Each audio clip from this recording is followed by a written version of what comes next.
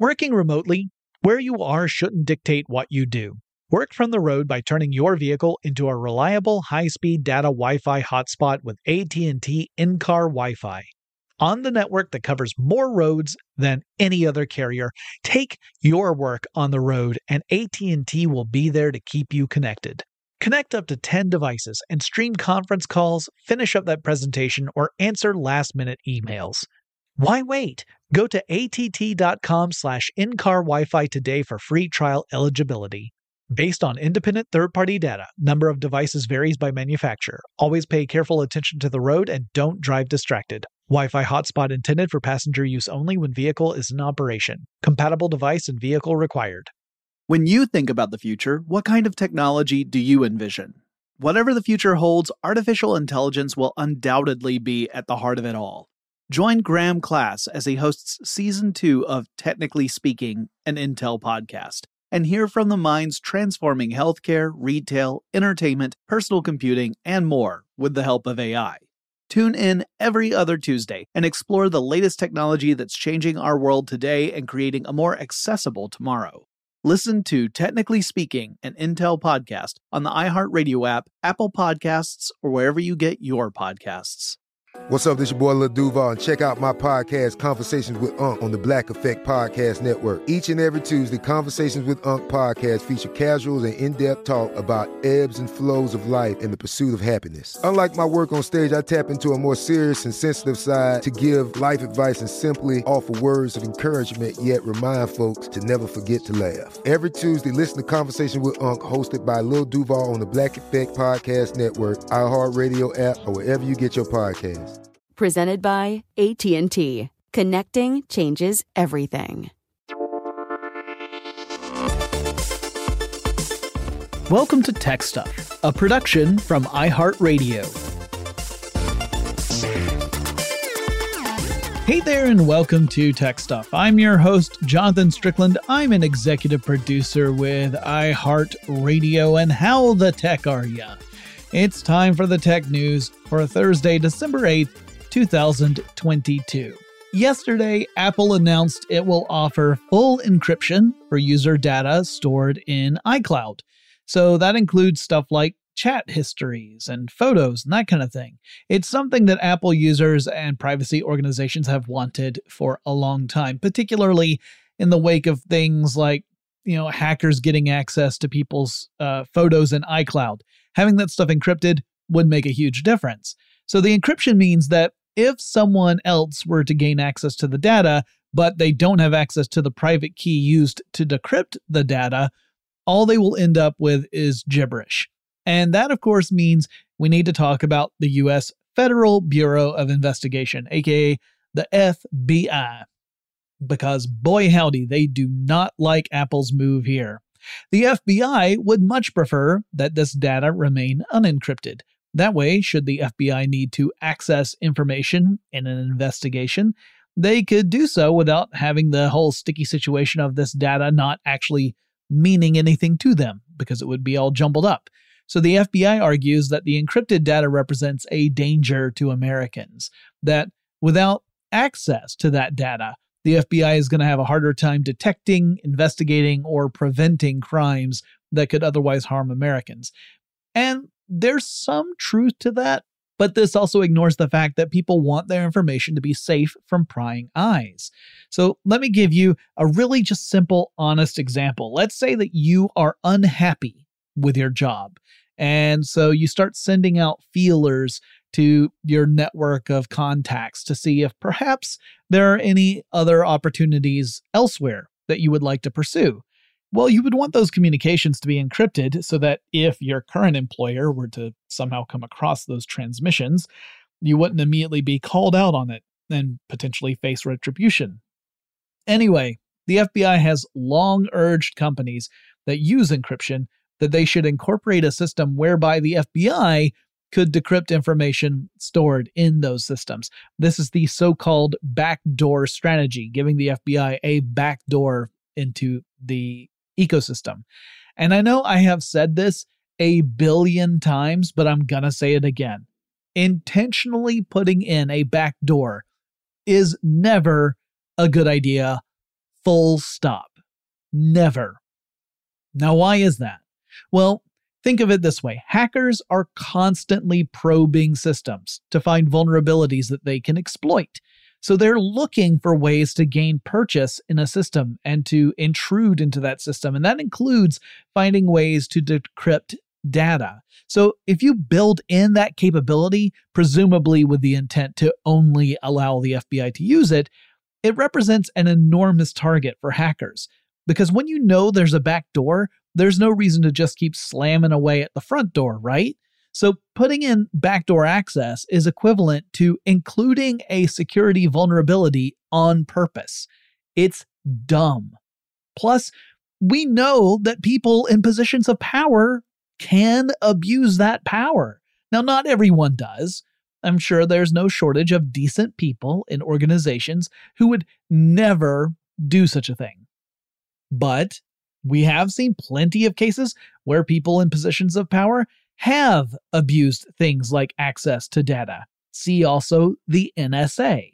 And you can never be certain that everyone in the FBI who would have access to a tool like backdoor decryption in the iCloud wouldn't abuse that access. So in short, I think Apple is doing the right thing because the company so far has resisted all calls to weaken its systems.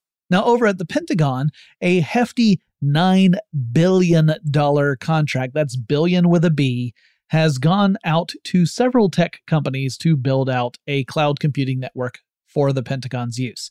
And this comes at the end of a really long and messy situation in which various companies had secured parts of a contract, but then there were accusations that flared up that there was some hanky-panky going on in the contract phase, meaning that, folks suspected there was collusion between Pentagon officials and certain companies, as opposed to the Pentagon selecting the best legitimate proposal. That appears to all be settled now, with Microsoft, Amazon, Google, and Oracle all getting a slice of that $9 billion pie. The purpose of this new cloud infrastructure will be to hold information of varying degrees of secrecy, everything from unclassified information up to top secret stuff, and also to allow the rapid dissemination of information to any parties that need it within the Department of Defense, such as troops who are stationed in distant countries. As such, the system will need to have robust security, to put it lightly, to prevent spies from being able to see critical communications and intelligence. This is a very tall order considering the challenges of making anything digitally bulletproof. So interesting that this is finally moving forward and that it's going to be a confederation of different big tech companies that'll be involved in it. Lawmakers and regulators in the EU continue to be a thorn in the side of big tech. The Court of Justice of the European Union has ruled that Google is legally obligated to remove search results if users can prove that the search results lead to inaccurate data. Now, I imagine that's going to be an enormous problem moving forward because anyone who objects to any search result could presumably challenge it. As for proving results to be inaccurate, I think that's also going to be a bit odd because typically the burden of proof is on whatever party is claiming accuracy. The whole you can't prove a negative kind of thing.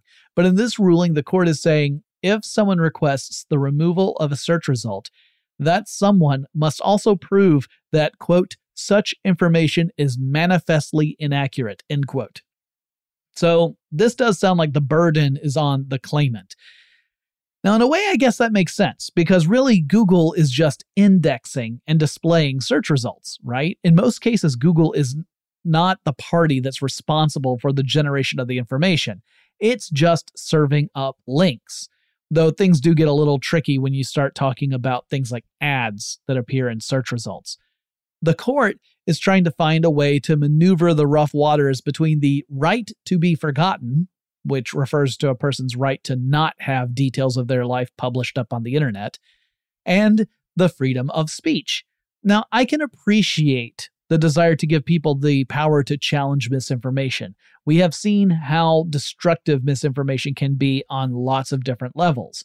But I imagine this particular approach is going to necessitate some sort of arbitration party to determine which claims are legitimate and which are mere attempts to remove, troublesome links.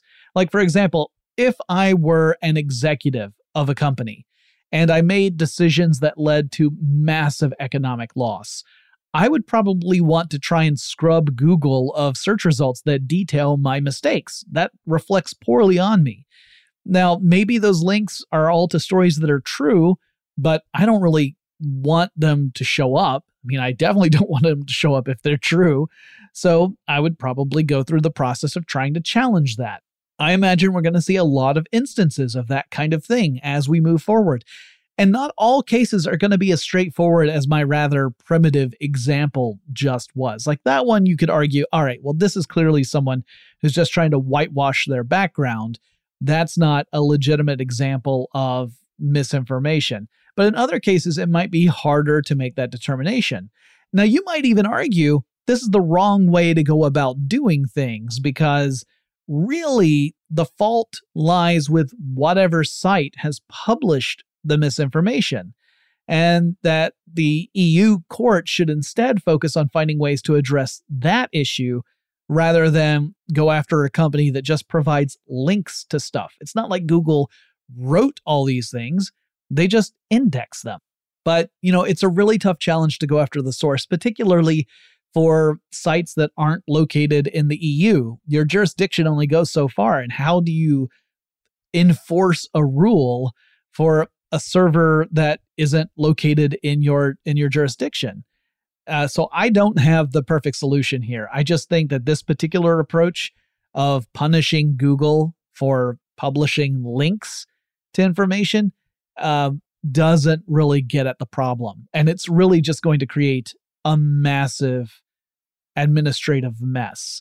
And it's going to cost lots and lots of money to go through all of this. So I don't know how long this will be in action, or if it'll be, tweaked or repealed. It's hard to say. I can't see it being successful moving forward. But again, that could just be my own myopic limitations. Okay, we've got lots more stories to get through. Before we go any further, let's take a quick break.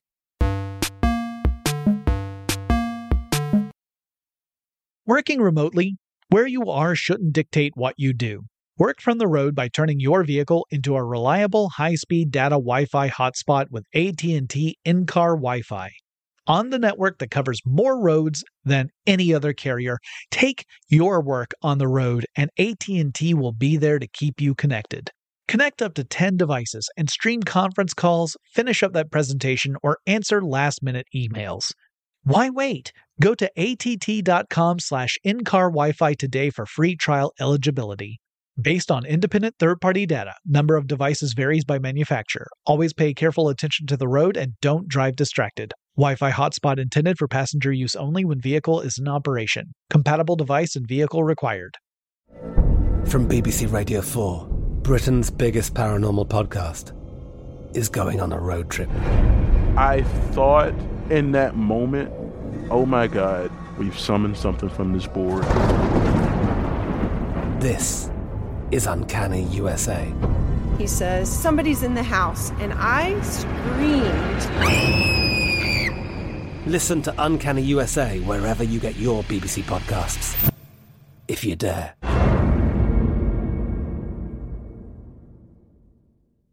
Get emotional with me, Radhi Devlukia, in my new podcast, A Really Good Cry. We're going to talk about and go through all the things that are sometimes difficult to process alone. We're going to go over how to regulate your emotions, diving deep into holistic personal development, and just building your mindset to have a happier, healthier life. We're going to be talking with some of my best friends. I didn't know we were going to go there on this. People that I admire. When we say listen to your body, really tune into what's going on. Authors of books that have changed my life. Now you're talking about sympathy, which is different than empathy, right? And basically have conversations emotions that can help us get through this crazy thing we call life. I already believe in myself. I already see myself. And so when people give me an opportunity, I'm just like, oh, great, you see me too. We'll laugh together, we'll cry together, and find a way through all of our emotions. Never forget, it's okay to cry, as long as you make it a really good one. Listen to A Really Good Cry with Radhi Devlukia on the iHeartRadio app, Apple Podcasts, or wherever you get your podcasts. Okay, we're back. The Wall Street Journal reports that Google is merging its Waze, that's W-A-Z-E, and Google Maps divisions into a single division in a cost-saving measure. So the plan is still to maintain separate apps and not combine Waze and Maps together. So while the divisions will be consolidated, the apps will not be, at least not for now. Google hasn't indicated that there are going to be any layoffs. In fact, the company says there are no plans for layoffs following this merger. However, the current CEO of Waze, Neha Parikh, will have to leave once these two departments have finished that unification process and there's been a sufficient transition period. For those of y'all who are not familiar with Waze, it's a traffic app, as in real-world street traffic, like the kind that cars and bikes and stuff are on. And it helps you navigate to a destination by suggesting the fastest route and also giving you real-time updates from user-generated inputs. So if Waze users up ahead of you note that there is a speed trap, they could use the app to say, hey, the Popo are on the lookout for Leadfoot, so ease off the throttle, Buster. But, probably not in so many words. And boom, you get a little indicator along your route that the fuzz is out there looking for road demons or something. Since Google purchased Waze back in 2013, the company has incorporated some of Waze's features into its own Google Maps app. But you might wonder, why did Google keep these two divisions separate in the first place? Well, that was likely to avoid imperial entanglements, as Obi-Wan Kenobi would say, which is really just my cheeky way of saying that the Federal Trade Commission, the FTC here in the United States, was concerned that the acquisition would lead to decreased competition in the space, and so Google, perhaps in an effort to ward off any regulatory obstacles, decided to operate Waze as a separate entity. According to Noam Barden, who is a former CEO of Waze, having Google as an overlord ended up being a bit of a detriment because it really kind of inhibited innovation and growth. He posted on LinkedIn last year that the company probably would have been more successful had it remained independent. Well, hindsight is 2020, and it's not like we can look at an incredibly long list of examples of Google acquisitions that didn't go well. Nope. Every single thing Google has ever purchased has gone on to grow and prosper. Cough, cough. One story I haven't really covered in tech stuff yet is about AI generating really compelling text. Now, I'm specifically referencing ChatGPT. That's a chatbot powered by OpenAI. That's the organization that's also responsible for developing DALL-E, an AI app that can generate images based on text inputs. ChatGPT has been getting a lot of attention because it's free to use, and the AI can create some really cool responses to text inquiries. Now, some are arguing that this could be the future of search, in that ChatGPT synthesizes information from numerous sources and then generates a response in real time. Though the app is quick to point out it is not actively connected to the internet, so it can't address issues that are currently unfolding. Instead, it draws upon a huge database of indexed information. Kind of reminds me of Watson, when Watson from IBM went up on Jeopardy. The responses tend to be presented in a way that makes them sound like they're pretty darn legit. Though folks have also noticed that sometimes the answers that ChatGPT gives are just plain wrong. That's a problem since the presentation of the information appears to be confident and reliable. Like, if you expect to get the real answer when you're asking a question, you might trust that what you get is legit. And in all cases, that may not actually work, right? There might be some outliers, maybe a lot of outliers, that if you trusted that information, you'd be going down the wrong path. So it could lead to people thinking that information is, inherently trustworthy, or it could lead to people, thinking that all information is inherently untrustworthy. It could go either way. So it's complicated because ChatGPT doesn't disclose what sources it used in order to generate the responses that it gives. So you can't go back and check its work, in other words. You can't say, all right, well, where did you hear this from? You're just getting an answer. So using ChatGPT to get an answer to a question makes me think of the old idea of the semantic web. That concept involves using the web and getting contextual results based upon your preferences, your needs, your current situation. So, for example, with the semantic web, you might log in to find out how to prepare a specific kind of meal. Let's say like the Thanksgiving turkey, since in the United States we had Thanksgiving a couple weeks back. And instead of getting a bunch of links to different recipes the way you would with traditional search, the semantic web would give you a procedurally generated series of instructions. And further, in the ideal implementation, those instructions would be tailored to your own level of expertise in the kitchen, as well as your own taste preferences. But, ChatGPT looks like it's a bit of a step in that direction, except obviously it's not able to adapt to each and every user like that. Anyway, there have been a lot of concerns about ChatGPT, ranging from future students are just going to use AI to outsource homework and thus never learn anything, all the way to this will destroy Google's ad business because people will get the answers they want without actually having to scroll through a list of links from search results and then click through to them. And I do think there are reasons to be concerned. I'm not quite ready to say that the sky is falling just yet, but I'd say cracks are starting to appear. And I do think also, just in general, that educators really need to concentrate on teaching kids how to think, because that's way more important than just memorizing dates and stuff, but that's a rant for another time. Karl Racine, the Attorney General for Washington, D.C., has filed a lawsuit against Amazon. Now, at the heart of the matter is how Amazon between 2016 and 2019 was dipping into tips that customers were leaving for Amazon delivery drivers.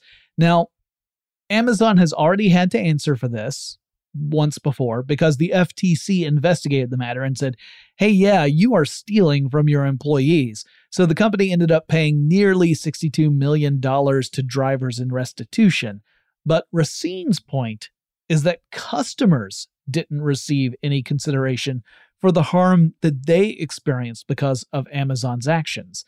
And I can kind of get behind that. I mean, if I leave a tip for a person, I really want that tip to go to the person who was responsible for making the experience whatever it was. When I find out that a place of business forces employees to surrender their tips so that the company can take a cut, I get pretty darn upset about that. I mean, the company already got its cut from my business. The tip is on top of that, right? Now, there is a case that you could make that in places like the restaurant business here in the United States, that, sometimes you have to pool tips to divvy them up to cover staff who traditionally don't get tips at all, but they still get paid terrible wages.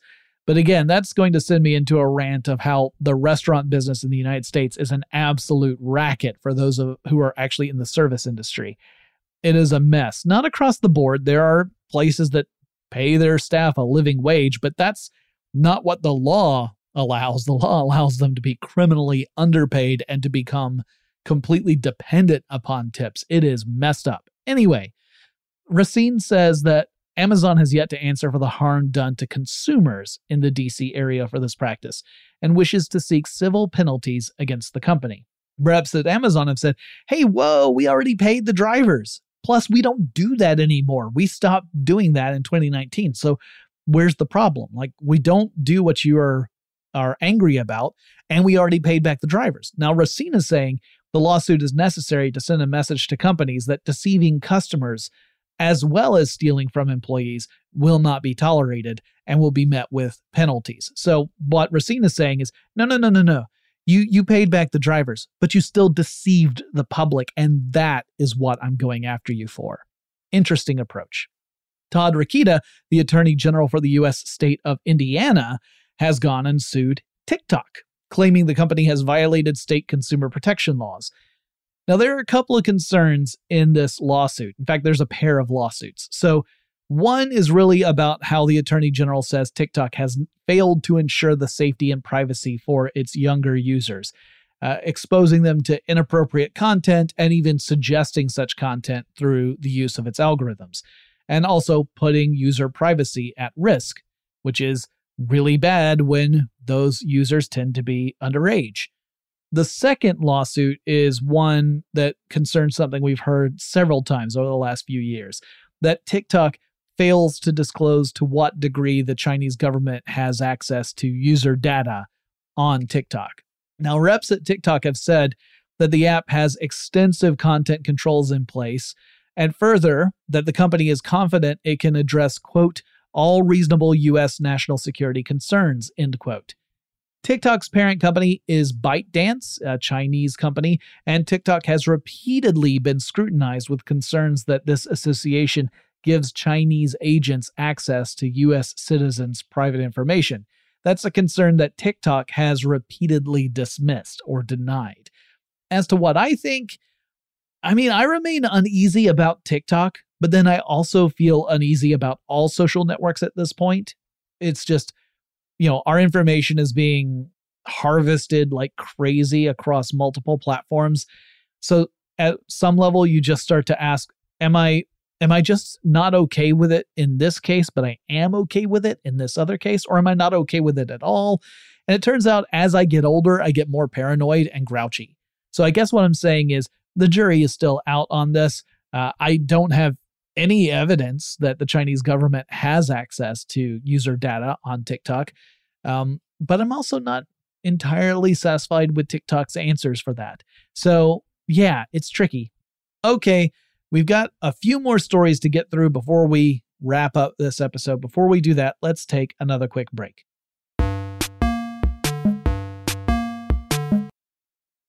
Working remotely, where you are shouldn't dictate what you do. Work from the road by turning your vehicle into a reliable high-speed data Wi-Fi hotspot with AT&T in-car Wi-Fi. On the network that covers more roads than any other carrier, take your work on the road and AT&T will be there to keep you connected. Connect up to 10 devices and stream conference calls, finish up that presentation, or answer last-minute emails. Why wait? Go to att.com/in-car Wi-Fi today for free trial eligibility. Based on independent third-party data, number of devices varies by manufacturer. Always pay careful attention to the road and don't drive distracted. Wi-Fi hotspot intended for passenger use only when vehicle is in operation. Compatible device and vehicle required. From BBC Radio 4, Britain's biggest paranormal podcast is going on a road trip. I thought in that moment, oh my God, we've summoned something from this board. This is Uncanny USA. He says, somebody's in the house, and I screamed.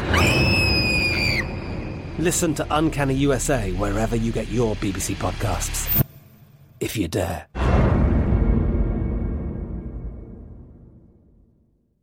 Get emotional with me, Radhi Devlukia, in my new podcast, A Really Good Cry. We're going to talk about and go through all the things that are sometimes difficult to process alone. We're going to go over how to regulate your emotions, diving deep into holistic personal development, and just building your mindset to have a happier, healthier life. We're going to be talking with some of my best friends. I didn't know we were going to go there on this.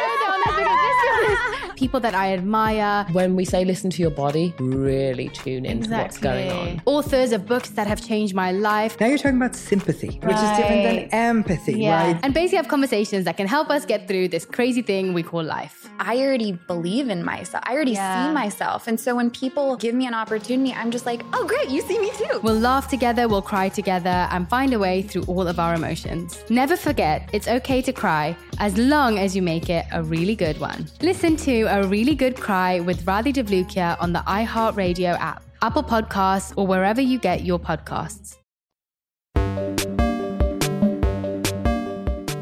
We're back, and now we have a quick trio of Twitter-related stories. Nothing major. First up, as Twitter grew in popularity, we saw the app developer community rise up to integrate Twitter functionality into different apps.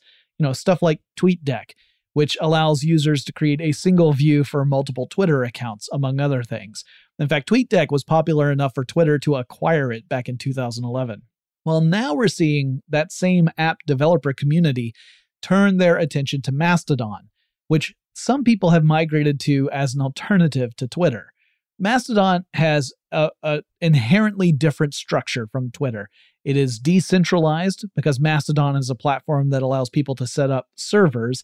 So joining Mastodon means you have to choose a home server. You can still communicate with people who have chosen a different home server, but your abilities on your home server versus what you can do across all servers are very different.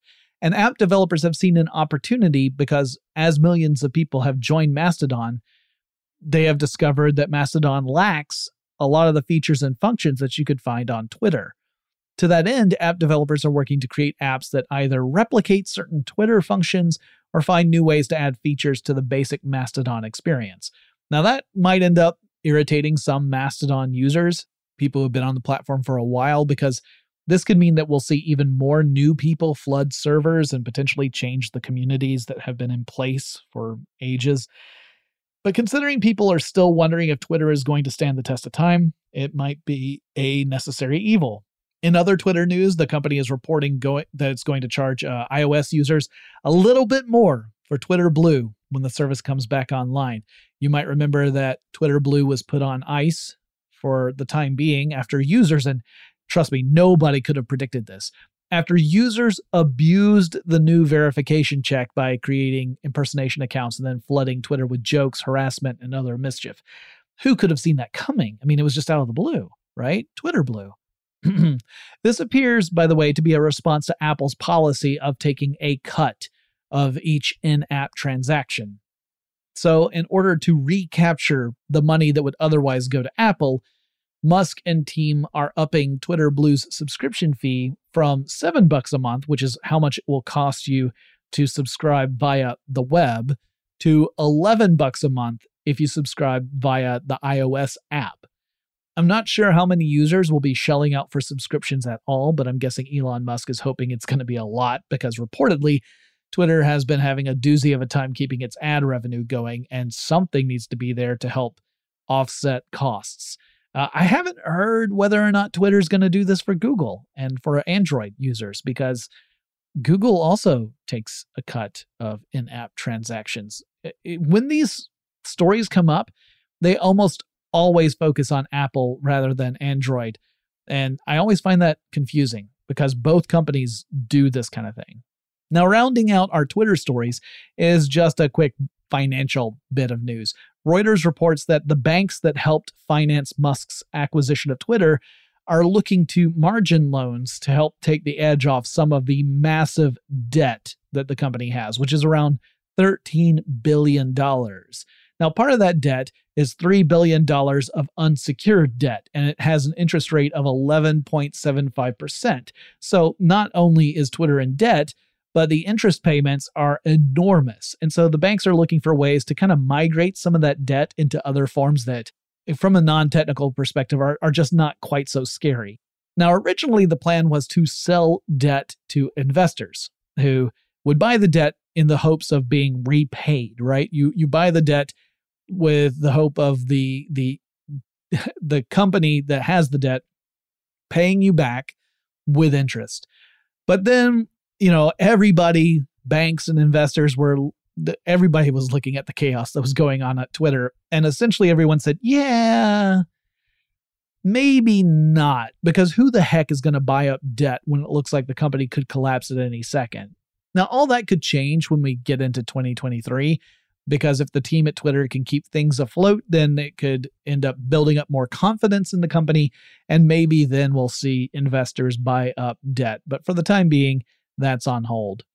Something I didn't talk about last month was how the Board of Supervisors for San Francisco had approved a really scary proposal that would have given police the right to use robots equipped with explosives to use offensively in situations where deadly force was warranted, such as in incidents involving armed suspects. Now, that decision promptly sparked an understandable critical response as people worried that the police would potentially abuse that technology or that any mistakes made would lead to absolute tragedy. The initial vote passed 8-3 in favor, but this particular proposal needs 2 votes. In fact, all of these proposals need 2 votes to move forward before it goes to the mayor's office.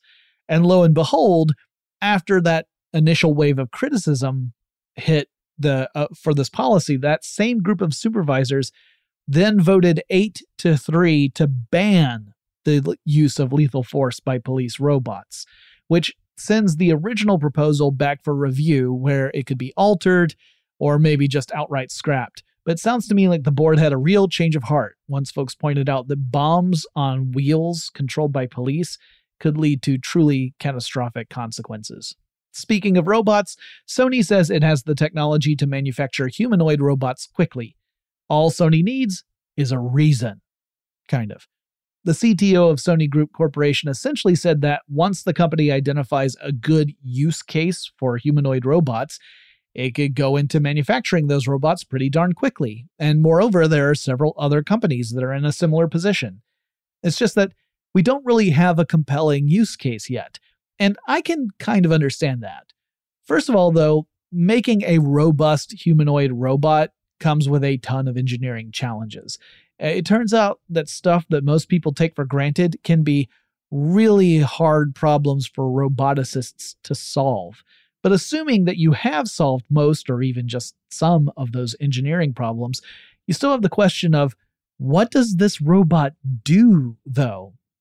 Usually, engineers design robots for a very narrow spectrum of tasks, which reduces the variables that the robot has to contend with and makes the design and engineering processes easier. Now note, I did not say easy, only easier. If all your robot has to do is weld 4 points on a vehicle chassis as it goes down the production line, well, you don't have to worry about the robot being able to open doors or climb stairs or even look remotely humanoid. None of that matters. And honestly, I think the best use for robots is to tackle jobs that people are not good at or jobs that are one of the 3 classic Ds in robotics, which is dirty, dangerous, or dull. Otherwise, if a human can already do the job perfectly well, there's no real reason to make a robot do the job because we've already solved the problem because a human can do the thing.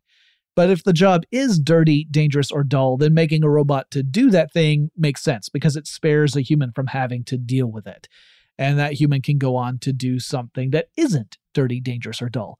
So those are really the only cases I can think of, apart from maybe some applications in social robotics, which is its own weird kind of realm. It's weird because you don't have to just take into consideration what can the robots do. You also have to take into consideration how do people react to the robots. And it's the people side that really can be hard for engineers to tackle because it's not necessarily logical. But that's a matter for a deeper dive in some future podcast. Finally, thanks to Gizmodo, I am now aware of the Dyson Zone. The Dyson Zone is the name for a pair of noise-canceling headphones from Dyson, the vacuum cleaner company.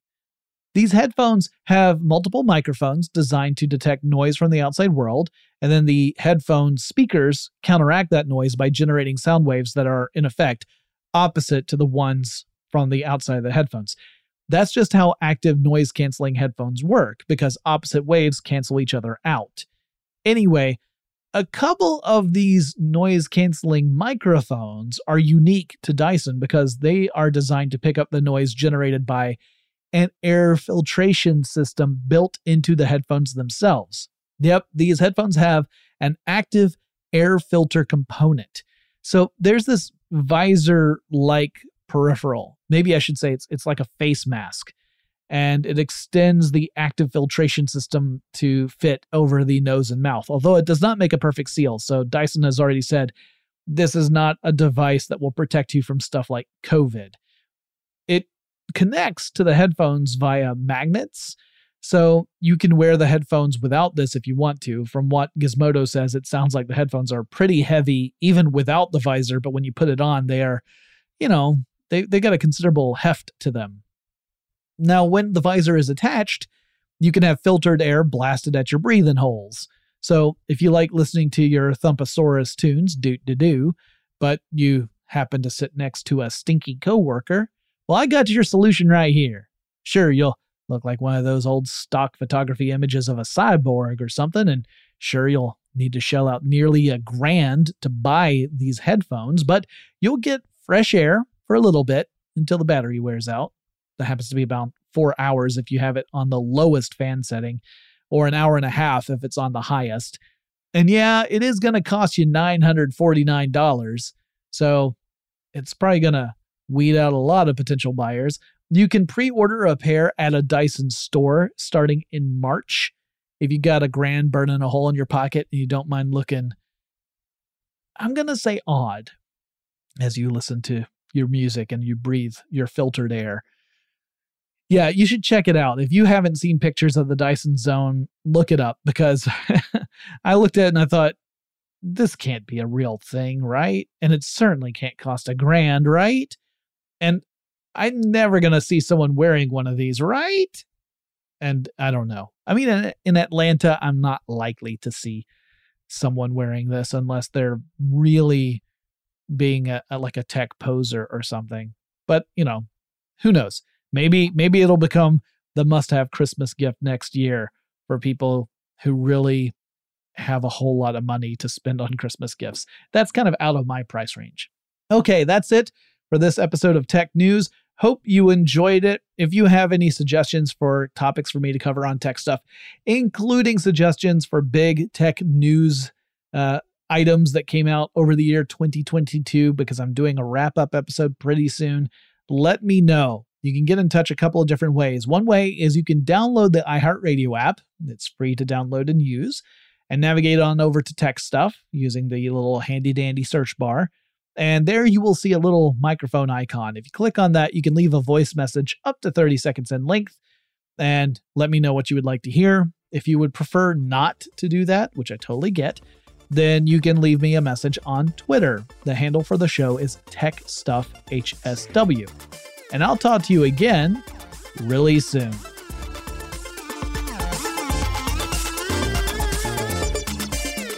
Tech Stuff is an iHeartRadio production. For more podcasts from iHeartRadio, visit the iHeartRadio app, Apple Podcasts, or wherever you listen to your favorite shows.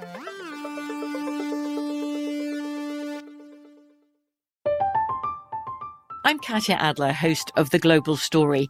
Over the last 25 years, I've covered conflicts in the Middle East, political and economic crises in Europe, drug cartels in Mexico. Now I'm covering the stories behind the news all over the world in conversation with those who break it. Join me Monday to Friday to find out what's happening, why, and what it all means. Follow The Global Story from the BBC wherever you listen to podcasts. Get emotional with me, Radhi Devlukia, in my new podcast, A Really Good Cry. We're going to be talking with some of my best friends. I didn't know we were going to go there on this. People that I admire. When we say listen to your body, really tune into what's going on. Authors of books that have changed my life. Now you're talking about sympathy, which is different than empathy, right? Never forget, it's okay to cry as long as you make it a really good one. Listen to A Really Good Cry with Radhi Devlukia on the iHeartRadio app, Apple Podcasts, or wherever you get your podcasts. It's brand new, Season 2. I'm Marissa Thalberg. And I'm Stephen Wolf-Bedeta. And we're excited to be back having bigger, bolder, and always real conversations. Straight from the C-suite front lines of marketing, media, and more. We have great friends joining, from people you may know, like Wilmer Valderrama and Bobby Burke. And people you'll want to know. So grab a coffee or, hey, even an Aperol Spritz and come join us on America's #1 podcast network, iHeart. Listen to Brand New on the iHeartRadio app, Apple Podcasts, or wherever you get your podcasts.